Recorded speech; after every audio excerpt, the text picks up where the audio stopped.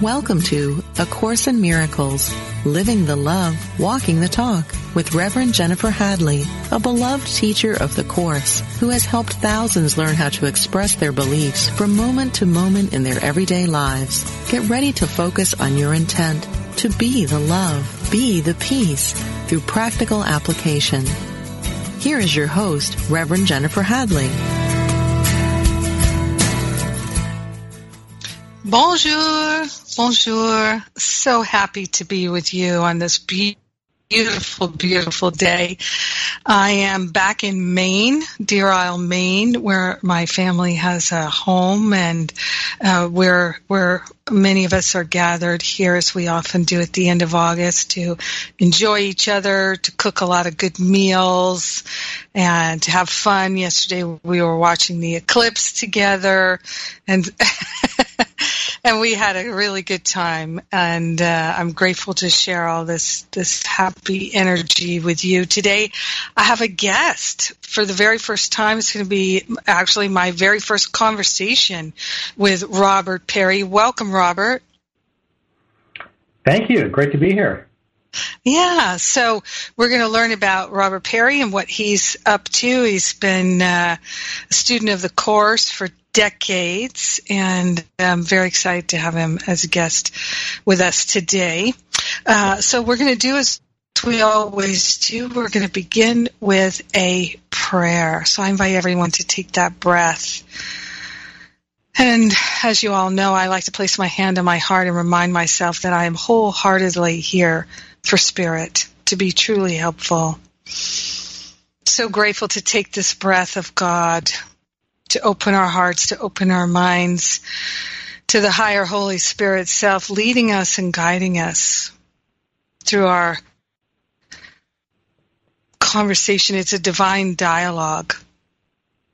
We're joined together in the Holy Spirit, in the love. We are grateful to dedicate our conversation to being inspired, to being uplifted, to remembering the truth that sets us free.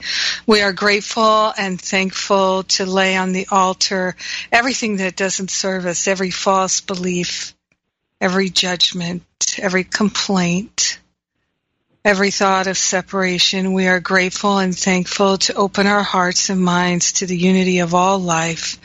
So grateful to remember we are one. So grateful to remember that we are loved, that we are perfect, already perfect. So grateful, so grateful.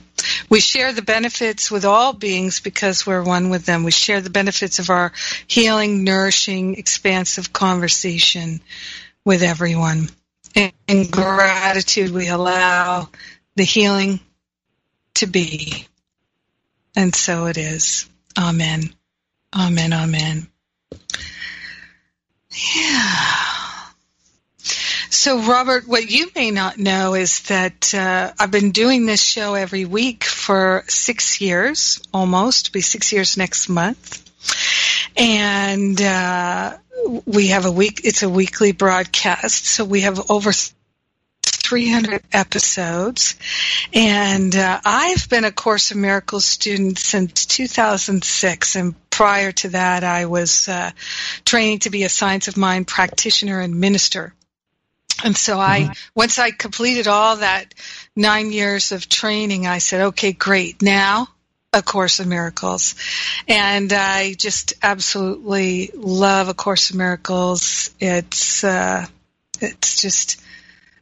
my salvation in this world. I'm so grateful for it in so many ways. And my foundation of Science of Mind was perfect for me to bring in A Course in Miracles. So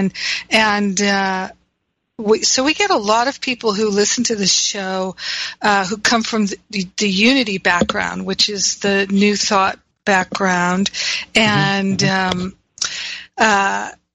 so we have a lot of people who come in who are unfamiliar with A Course in Miracles, but like I was 11 years ago, interested and eager to learn, eager to discover greater understanding of the truth, the remembrance of the truth. And you have been doing this work with A Course in Miracles for 30 years. So I'm excited to learn from you and to know more about your history and your background. And you have did you personally publish this new version of A Course in Miracles, or would you say it's Circle of Atonement? Yeah, the Circle of Atonement, which is the organization I founded and work for, we published it. Right. And so I'm sure that's a long time in the making. So I know we really want to talk a lot about that. But first, I wonder, would you tell us how you came to A Course in Miracles? Sure, yeah. Let's see, what happened was I grew up in Protestant churches, Presbyterian, Lutheran, and when I hit my mid-teens, I just realized I didn't know why I believed the things that I supposedly believed, and as many of us did, and I started to read around a lot in all kinds of areas that so many spiritual seekers have read in, whether it's parapsychology, world spirituality, mysticism, phenomenology of religion, all kinds of different things. And I became convinced through that reading that there really must be a spiritual reality. It seemed like whenever somebody had a glimpse of something beyond the physical, they seemed to glimpse a fairly similar landscape, and it was one that they didn't really tell me about in church. Mm-hmm. So I was very eclectic. I was into all kinds of teachings, but I gravitated fairly quickly towards the Edgar Cayce readings. I related to the fact that this was channeled. I felt like there must be, he had some kind of pipeline to a higher realm. I liked the focus on Jesus. That was kind of my roots, and I felt a continuing sense of connection with the figure of Jesus. So my fiancé and I started an Edgar Cayce study group, and we pulled in some close friends to join us in the group. And at one of the meetings of the local study group leaders, somebody said, I actually overheard somebody said, did you know that Psychology Today, the magazine, has done an article on the lady who wrote Jesus' Course of Miracles? And I had no idea what that person was talking about. I assumed somebody had done a study of the order in which Jesus did the miracles in the Bible, So I read the article because it was there at the meeting, and I thought, this sounds like it's right up my alley.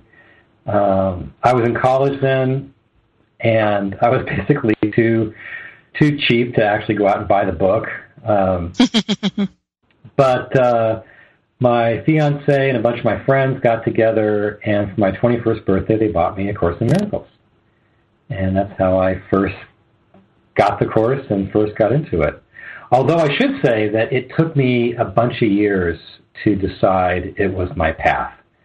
I was very eclectic. I was into the Cayce readings and other things. I felt like my whole foundation was that truth, was kind of like light that was shining through all kinds of cracks in the wall. Mm-hmm.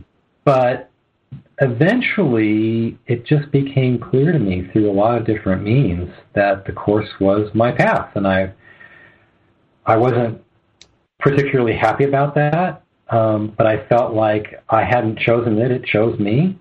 Mm-hmm. And so once I decided that, the Course was it for me. Mm-hmm. Yeah, I think a lot of us feel that way, that it's in a certain way, it's like meeting the love of your life. You just know you have that deep connection and you'd like to know more. Yeah, and I didn't really feel that right off, which we often don't when we meet the love of our lives, I guess. Yeah. But what happened was I had issues with it, and I had gripes, But over really about 7 years, it kind of pulled me in further and further and further until I said that I was eclectic and followed all kinds of teachings, but in fact I was just doing the course. And by this point also, I had started teaching at Miracle Distribution Center in Southern California. And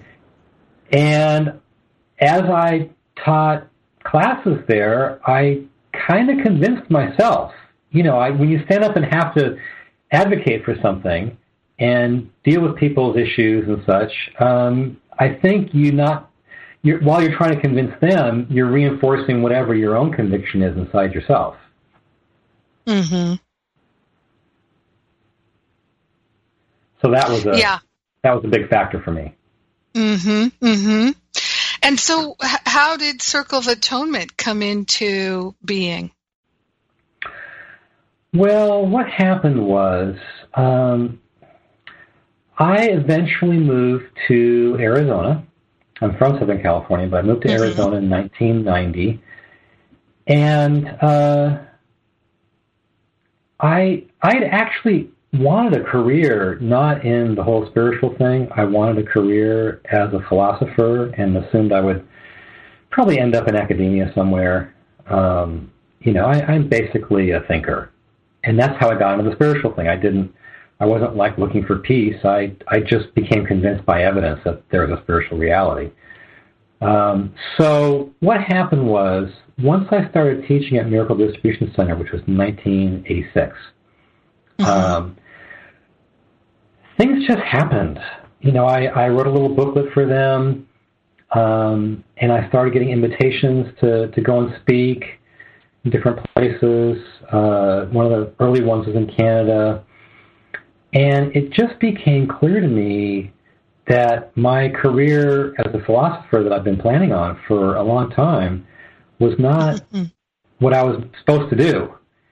And I finally, after a long time of resisting what I think was probably clearer than I thought, I realized, wait, this is my career. And so once I moved to Arizona, my wife and I started first just a kind of a sole proprietorship, as they call it. It was just like my personal business for a couple of years. And then in 93, we incorporated as a nonprofit under the heading of Circle of Atonement. And so it just kind of happened incrementally. Our vision was always that it would try to meet a full spectrum of needs that course students would have, both to understand the course, to practice the course, to extend the course to other people. And so I always envisioned it as not just my thing, front for me and an outlet for my own contribution, but as a group endeavor. And so over the years, we've sort of here and there gathered in teachers, really from all over, and not a ton. We've been actually training teachers for several years now, but our vision has always been that this would be very much of a group thing. That's beautiful. Yeah, I love working in community. I think it's so much easier and faster for us to awaken within a community rather than the very tempting path of going out and living in a cave by yourself where there's nobody to irritate you but yourself. Yeah, it's easier. It's a bit lonely, I'm sure. Well, I think it's easier in community because you get so much support. I mean, it appears easier to go live in a cave, but people who do it don't seem to be that thrilled about it a lot of the time. But A Course in Miracles tells us so clearly, as you well know, that it's our brothers and sisters that are our salvation. So when we're in community together, we get to experience and practice, which is, of course, the only way that A Course in Miracles can really help us is if we apply it assiduously day after day. Yeah, Yeah. Well, I actually completely agree with what you're saying. I think that there's something about being in relationship and bringing these principles, into active application in relationship that is the fastest way to really grow up. I think we often think about spiritual development as being about maybe reaching higher states of consciousness, which I think it is. Mm-hmm. But I think it's also about just becoming a more whole, mature, healed, loving human being. And I don't think we learn those things just through meditation, for instance. Mm-hmm. I've lived with not countless, but a couple dozen spiritual seekers over the years. I've lived in group houses a lot, where you've got 5, 6 people living in the house, and you have to deal with all that comes out of that, and sharing a kitchen and all that, and it can be extremely challenging. It can be a bit of a mess, times a nightmare. Mm-hmm. But there's something that comes out of it that basically pushes you along to be a more whole person than you were. Indeed. It's, other people can be like sandpaper, helping us to smooth all those edges so that nothing can get caught on them. And when we can be grateful and thankful for every button they push and bring to our attention, then we're truly being masterful. And it takes a great willingness to live that way. And fortunately, the more we do it, the easier it usually gets. So thank God for that. Yeah. So I know we want to. We're not going to take a break today. We're going to go straight through here, so we have some extra time. And there are so many things for us to talk about. And one of the biggest ones is that you have published this. Do you call it a new version of A Course in Miracles? Well, our formal title for it, or subtitle, the title is A Course in Miracles, but the subtitle is Complete and Annotated Edition. And complete means that we've included in one form or another all the dictation that Helen Schucman took down from the author, who says he's Jesus. And annotated refers to the fact that we have copious footnotes throughout the edition, which are really there to support the reader. As you're reading the Course, there generally are all kinds of questions that come up. What does that sentence mean? Oh, isn't that a Bible reference? Where did he refer to that earlier? And so where we felt that the reader had a need like that, we would put a footnote to try to meet the need. Mm. So we talk about it as the new edition, but formally it's the complete and annotated edition. So what's the difference between that and the text? Well, to answer that, I probably should step back just to explain what we did and a little bit of why. So this will take me a while, but it's important to understand because otherwise you won't get the concept. So, what happened was, as you may know, first the Course was published in 1976, and back then, I didn't get involved until 81, but back in, say, the 80s, I know from personal experience, we didn't think of there being all kinds of extra things that Helen Schucman took down that were not in the Course. But beginning in 1991, when Ken Wapnick released Absence from Felicity, his story of Helen Schucman and her scribing of the Course, it became clear that there were other things she took down. There were actually about 7,000 words in Absence from Felicity that Helen took down that were not in A Course in Miracles. And I was just riveted by that extra material. I thought it was amazing. I wore out my copy of Absence from Felicity, reading it and taking notes. And then what happened 9 years later is that people got a hold of a couple of the earlier versions in the process of editing the course before the final edit. Okay, so early in the year 2000, somebody released on the internet what Helen and Bill had called the Hewlin-Casey version. And then later that year, somebody released on the internet what you just mentioned, the Urtext. And both of these were earlier versions of the course. And both of them had substantially more material in them than in the familiar blue book that we all owned. And so what happened was I began to really study those earlier versions and compare them.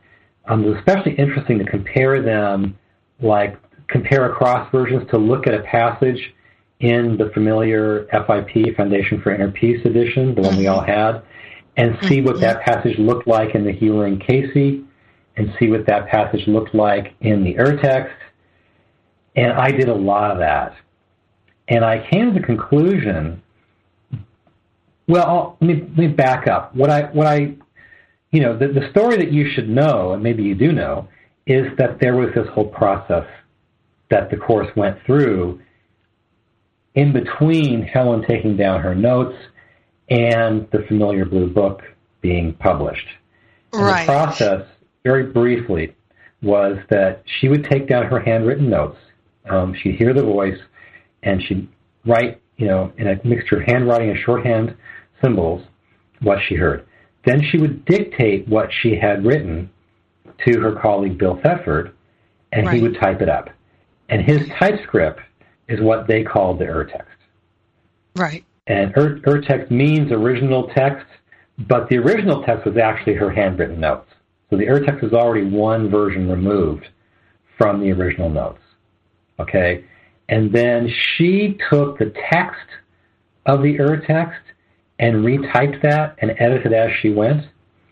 And then she and Bill took that retyping, which Ken Wapnick called the second draft.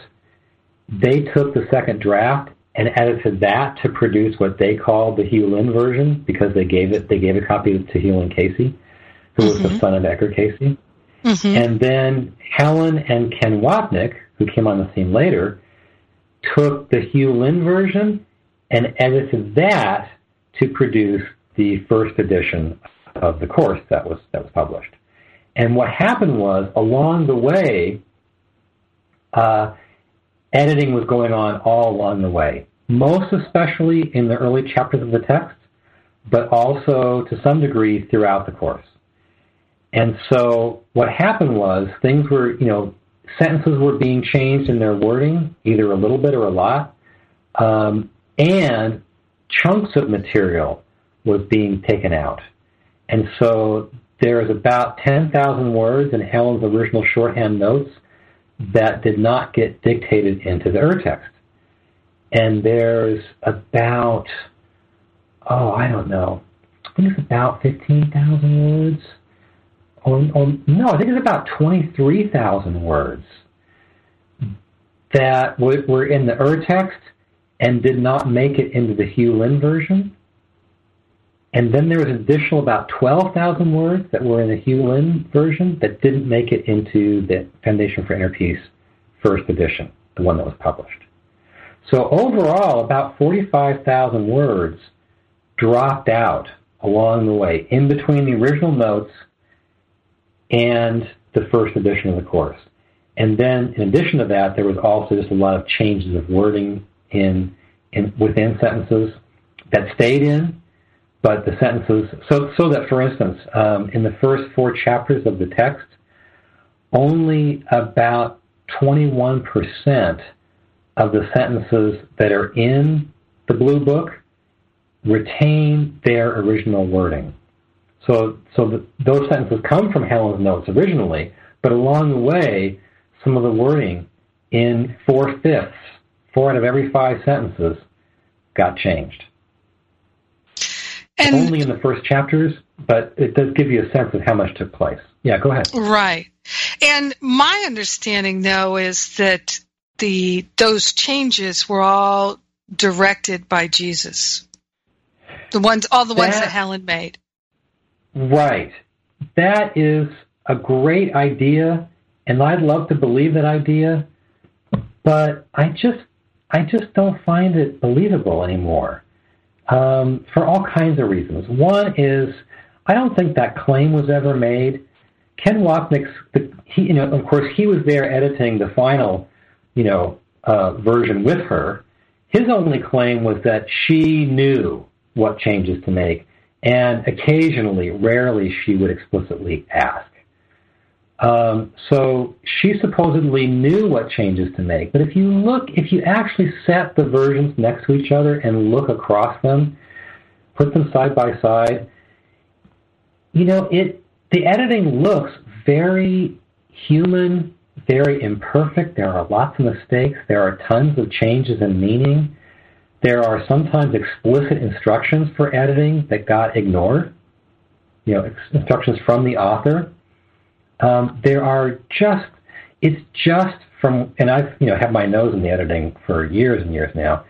It just looks like a very fallible, imperfect, well-intentioned, good faith, human effort, such that there's editing on top of editing. If it was guided, I don't know why it wouldn't have just been guided all at once. Like, why change this sentence and then change it again and then change it again, or shorten this section, take out material, then shorten it again, then shorten it again? From what I can see, it looks like Helen was just motivated by some very kind of understandable personal motives. If you look at the material that gets taken out, and again, it's mostly in the early parts of the text, but to some degree throughout, it consistently is material that refers to something concrete in the world.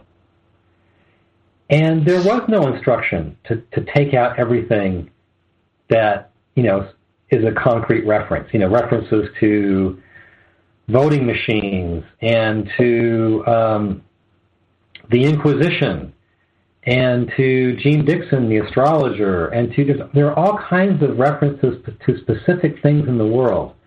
Freud, Edgar Cayce, reincarnation, karma, Shakespeare, Don Quixote.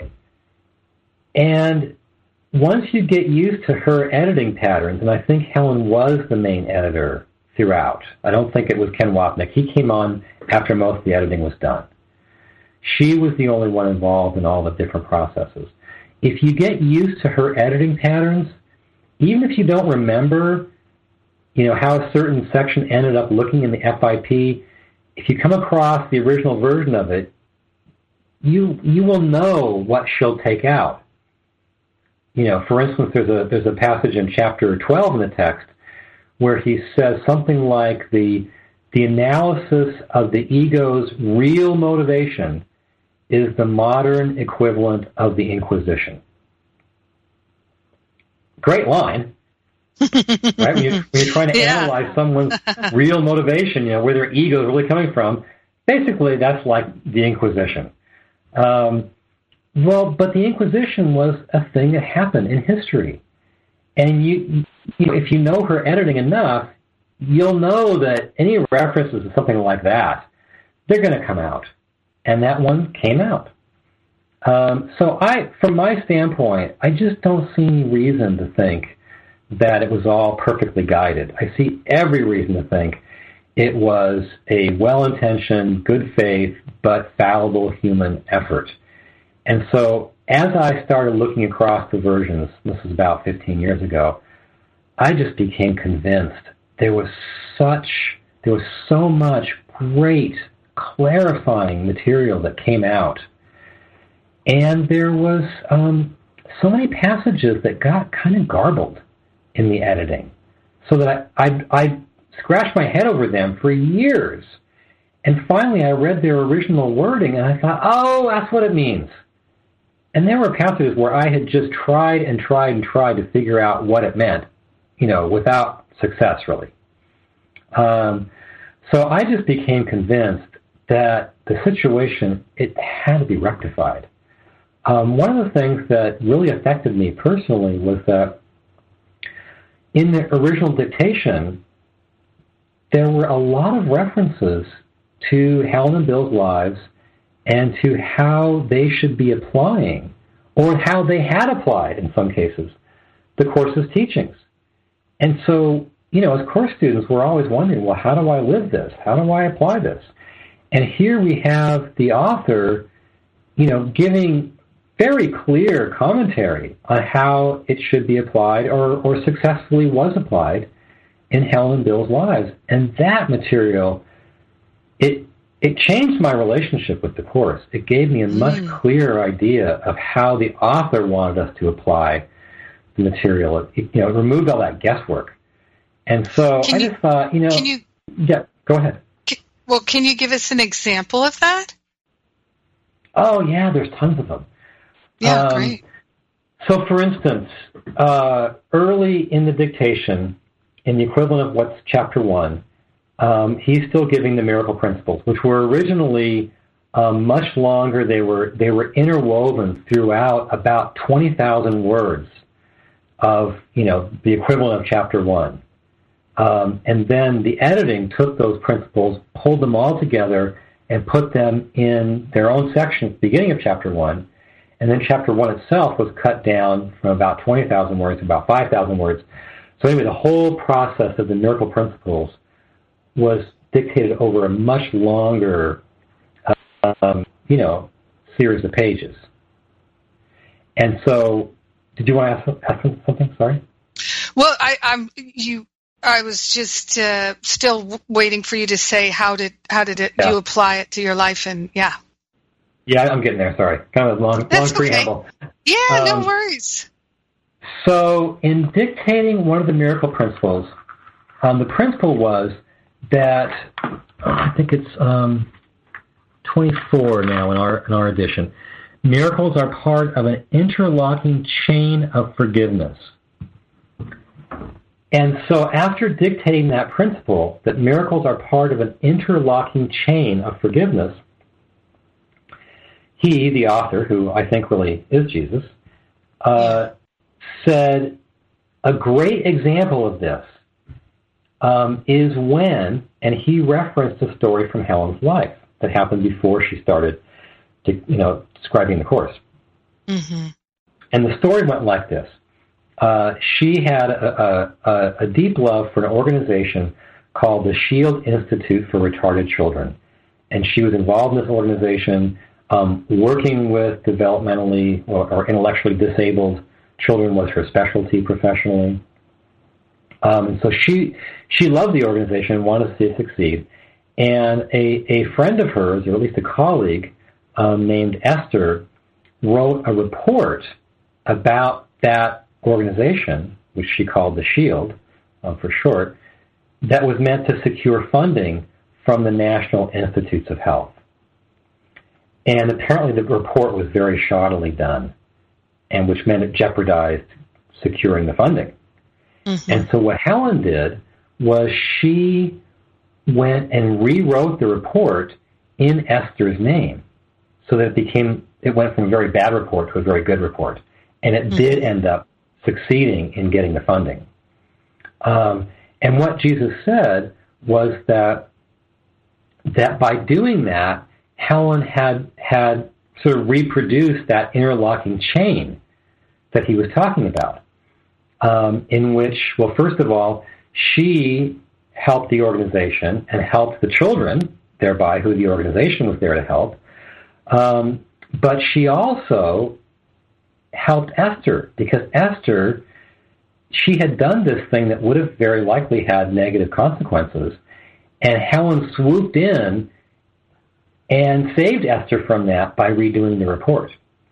And Jesus said that Helen also had undone her own past acts of lovelessness, apparently in past lives is how it sounded. By helping the children now, she undid times in the past when she had hated and hurt the children. And so this one thing she did, he said, did a miracle for everyone. And what's interesting is he said she did it, she rewrote the report resentfully because she felt that Esther had put her in a very unfair position. He said if you'd known all the people it would have helped, you would have done it with great joy. But he said even though she did it with resentment, it was still a miracle because of all the people, Helen included, who were helped by what she did. And so we might look at that same instance and think all kinds of things as course students. Well, Helen came in and rewrote the report. Maybe she was putting too much, she was taking form too seriously. Maybe she was meddling where she wasn't supposed to be. Maybe she was being codependent. You know, she did it resentfully. Obviously, she's spreading hate in the world. We could have said all kinds of things about Helen rewriting that report, but Jesus himself called it a miracle about 4 or 5 times and listed it as an example of one of his miracle principles. So it tells us a lot about how he saw miracles. Yeah.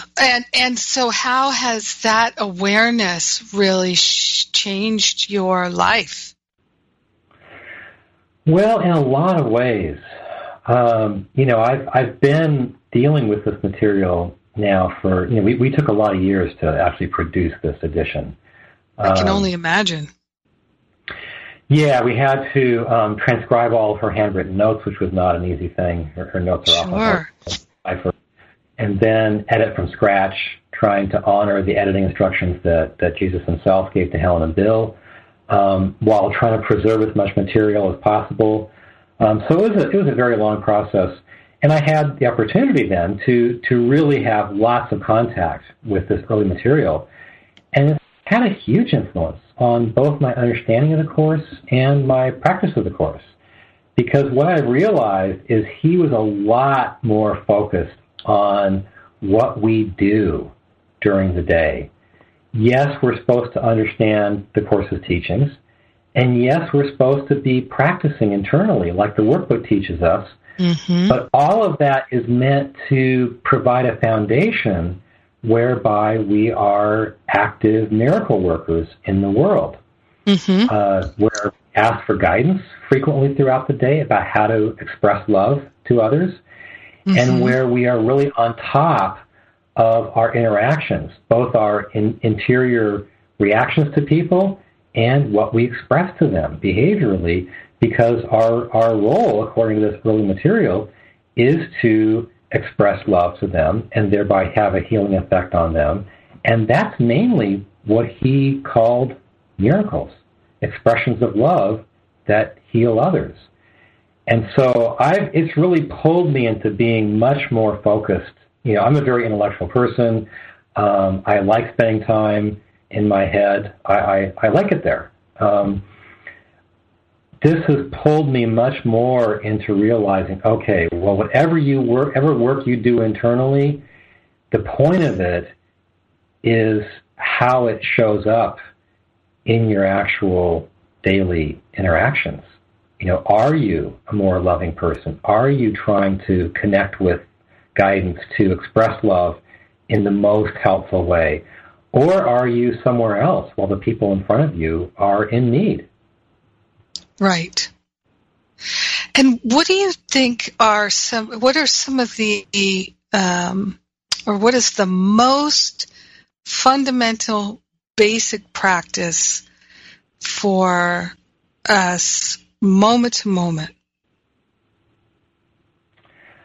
Well, I'm a big fan of the workbook myself, and the workbook tries really hard to teach us a discipline that we are basically enclosing every day in.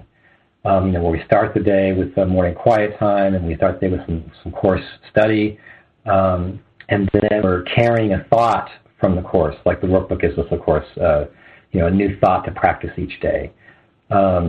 We carry that into the day. We renew it on the hour. We repeat it during the hour. We repeat it to dispel our upsets when we lose our peace. So for me, you know, I pick a new thought each day. I'm not doing the workbook formally right now. I will be doing it again next year, actually. But right now, I pick a line based on my text reading, and then I just carry that practice, the practice of that line, into my day. So I try to, spend time with it on the hour. I repeat it briefly throughout the hour. I repeat it when I lose my peace, which happens in small ways all the time. And so that's been a huge part of my life for a lot of years. But now I appreciate more fully that is not just meant to deliver me peace. That's meant to give me a foundation on which I can go out and be a loving presence in my interactions.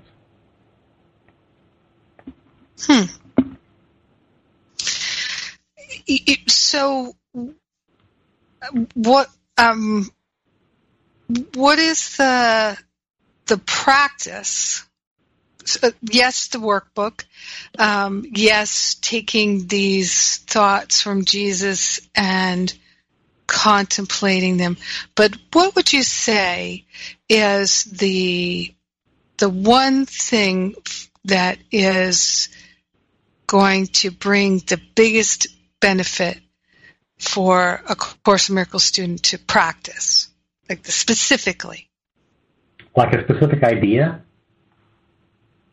Well, I wouldn't call it an idea. I would call it more of a spiritual practice. Yeah.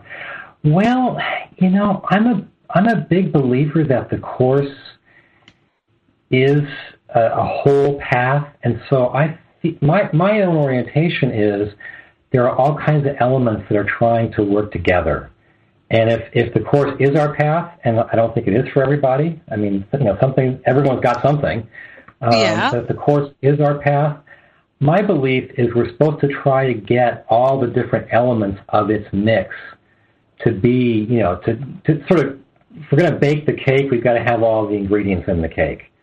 And so I'm a big believer in, daily study of the book, a big believer in daily practice. And when the Course says practice, which it does a lot of times, like 200 and sometimes, it's referring to the internal practice the workbook teaches us.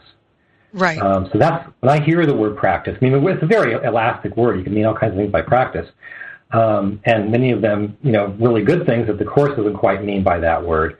But when I hear the word based on, my familiarity with it in the Course, I hear that internal discipline that the workbook is trying to teach us. And I'm also a big believer in the extension part of it, which I'm talking about under the heading of miracles and expressing love, because the Course says that as we give these things away to other people in the form of expressing love, we reinforce them ourselves. So I personally feel like the key is to try to get, all the ingredients of the cake in there. Got it. What would you say is the key ingredient, if there was one? Well, the Course, the ingredient that it seems to emphasize the most is forgiveness, which it has, its own unique teaching about. It's not forgiveness, as I'm sure you know, as we conventionally hear about in our culture. But I also think it's important to realize that the forgiveness it wants us to practice, it partakes of those different elements I just mentioned. To really practice it, we have to understand what the concept is, and that comes through really through the study of the text. And then we also have to be practicing it internally, because our minds are, we're not geared towards forgiveness. We're geared towards judgment and holding resentments and being angry and getting people back. And also forgiveness in the Course partakes of that aspect of extension to others, because it's not just, if you look at what the Course means by the word forgiveness, it's not just, I'm feeling different in myself. It's also actively relieving guilt in my brother. Oh yeah. I'm letting him, in a sense, feel off the hook so that he doesn't feel guilty anymore. And so forgiveness is kind of it's one thing, but it partakes of the entirety of the course, really. Yes. Yeah, I my simple description of forgiveness is the practice of non-judgment. Oh. Yeah. But that's a great, simple thing. But how is it that we can and even should refrain from judgment? And so for me, it's so key for me to understand all the Course's theory about that, because then suddenly it makes sense of, that's why, it doesn't make sense to judge my brother. That's why it makes sense to forgive him instead. Mm-hmm. But yeah, non-judgment is at the heart of it. Yeah, I just find that if I don't judge in the first place, there's no forgiveness is required. Yeah. Well, I love that line. It's easier. Yeah. Well, and that's of course a big teaching in the Course, to overlook yes. What you would think of as sin from the start. Mm-hmm. Yeah, exactly. Well, we're actually, the time, I'm looking at the clock. We do have a little more time here, but I know. It goes by so fast when you're having a good time. So I know you would like to tell us some more about this new offering that you're bringing out, and you've got some special offers. And I also I would like to ask you a question about are there other versions that have Helen Schucman's name on it? So you put Helen's name on this. I'm curious about that. Helen's name on the cover? Well, there is. Let's see. I've got a version of the text here. I don't see Helen's name on the cover. Helen's name is inside all the versions now. I mean, when I first got the Course back in '81, Helen and Bill were anonymous in the preface. You couldn't even read their names. But of course, they're in the FIP preface now. It's just that, neither one's on the cover of the book. But yeah, we just wanted people to know in a very short space what the keynote of our edition was, and that's why we have on the cover, based on the original handwritten notes of Helen Schucman. So people know we've gone back to her original notes and edited from there. Mm-hmm. Great. And so how long has this version been out? It was first released in January of this year. Mm-hmm. Yeah, and how many years did you labor on this, Robert? Well, I think we were about 8 years or so in high gear. I started working on it. We eventually had a team working on it. I was the main editor. My colleague, Greg Mackey, was the assistant editor. And then in addition to the two of us, we had about 40-some people doing different things to help, because it was just such a huge task. But I started by myself trying to produce early drafts of like Chapter 1 and 2 back in, I guess, 2004. So, between 8 and 13 years, depending upon, how you figure it. But it was a lot of time. What a labor of love. It just felt so important that it get done. And when we were first, for years, I wasn't thinking this was going to be some, defining project for, my organization and myself. I just thought it had to be done. And over time, it kind of sank in, wait, this is actually a big deal. But it took years for that to sink in. We just started out thinking, someone's got to do this. So real quickly, about that offering you mentioned, we've gone through our first printing, we've got a second printing we've done, and we're doing kind of a more formal book launch than we did with, in January. And what we're doing is offering for a certain time that if you buy the book, and specifically buying it on Amazon.com, then you get certain bonus materials with it. And the bonus materials involve 3 approximately 1-hour videos that cover the teaching of the course, that cover the program of the course, how the course leads us through internalizing its teaching, and then covers, the last one covers why we made this edition and how we did it. And there's so those are videos, and there's some support materials for each video. And so you can take advantage of this if you go to, and I'll give you the URL, but it's kind of long, sorry to say. So I'll give it to you slowly. It's www.acim.circleofa, short for Circle of Atonement, .org, and then /bonus. So acim.circleofa.org, that's the website for this new edition, and you can find out all kinds of things about it there if you like, see some sample materials and such. And then /bonus added on to that gets you to this bonus page where you can, buy the book and then pick up the bonus materials for free. Beautiful. Beautiful. Well, and for those who didn't quite catch that, can they go to circleofa.org? They can go there and get to this page from there. But this is a different site, which starts with acim.circleofa.org. Got it. So it's a slightly different site. But there are links from our main site to this site. Wonderful. And also, you have a lot of resources at circleofa.org as well.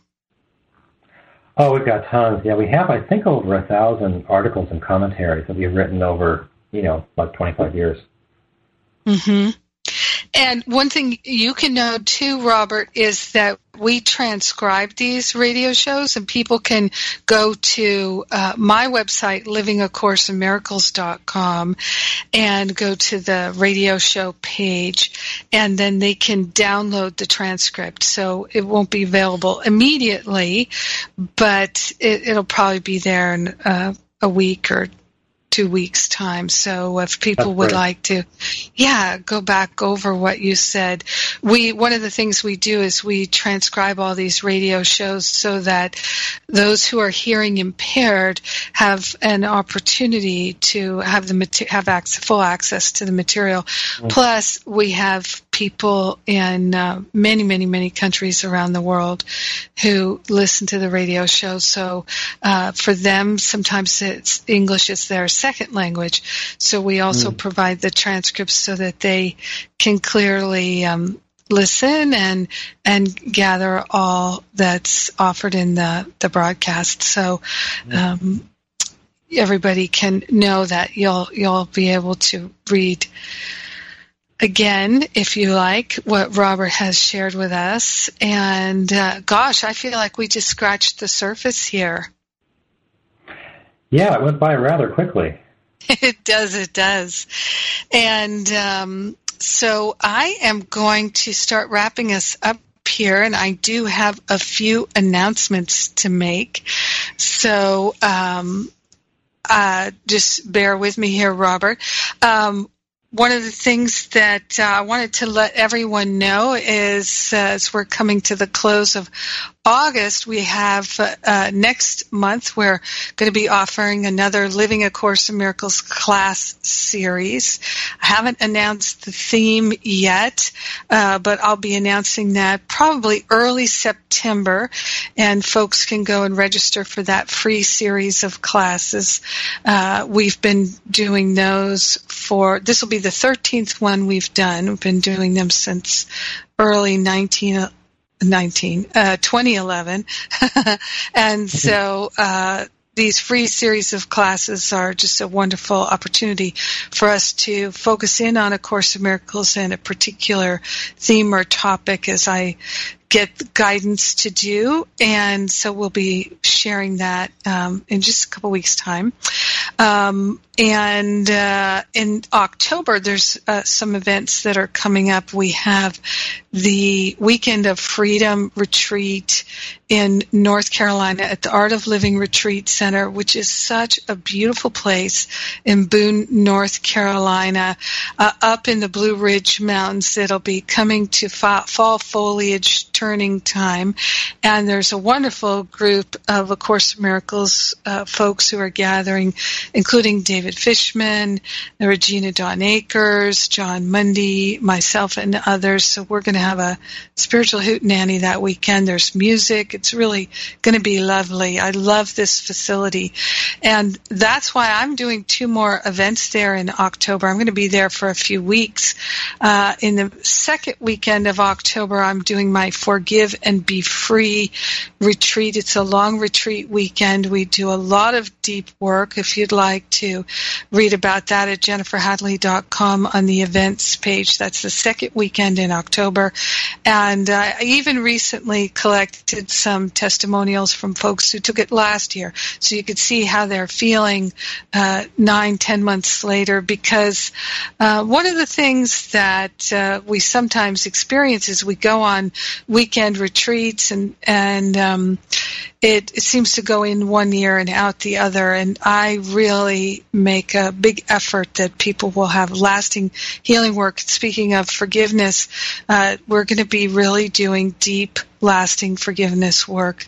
And, forgiveness work is something a lot of us put to the back burner because it feels unpleasant. And what I love about the work we do in a group is we make it fun. There's a lot of laughter. Yes, there are often tears, and sometimes it can feel intense. But I have found that when we can do it in a super loving group, small group setting, that it feels safe and intimate, and we can remember to laugh at last and get over it. Forgive and be free. And then that will take us right immediately into my spiritual counseling training intensive. So I've been training spiritual counselors for a few years now, and that's one of my guidances, is to support people in having a career being truly helpful. And for those who are guided, it's a wonderful opportunity to, number one thing that we do in these events is to let go of the past and all the sense of unworthiness. It's very difficult to be a good spiritual counselor, healer, life coach, even parent or grandparent, any kind of business. Very, very difficult to do it if you do not feel worthy. And of course, that's one of the main things in the Course is our deep sense of unworthiness and guilt. Same thing often, they work together, that guilt and unworthiness. So we spend quite a bit in the week-long intensive clearing out that sense of unworthiness. So that's why many people come just for their own personal healing. So as always, I say, if these events are right for you at this time, you will intuitively know that and to trust that. And we have all manner of payment plans to help you with that. So I'm going to say a quick prayer here and close us out. So grateful. So thankful for Robert Perry and his precious life and his labors of love. So grateful and thankful that each one of us can turn to the Holy Spirit in each and every moment. So we partner up with the higher Holy Spirit self, leading us and guiding us throughout every moment so that we choose love, we choose non-judgment. No forgiveness is needed. We are grateful and thankful to open our hearts and minds to the truth and to share the benefits with all beings because we are one with them. In gratitude, we let it be, and so it is. Amen, amen, amen. God bless you, Robert. Thank you so much. Thank you so much for having me. Thank you. God bless you, everybody. Mwah.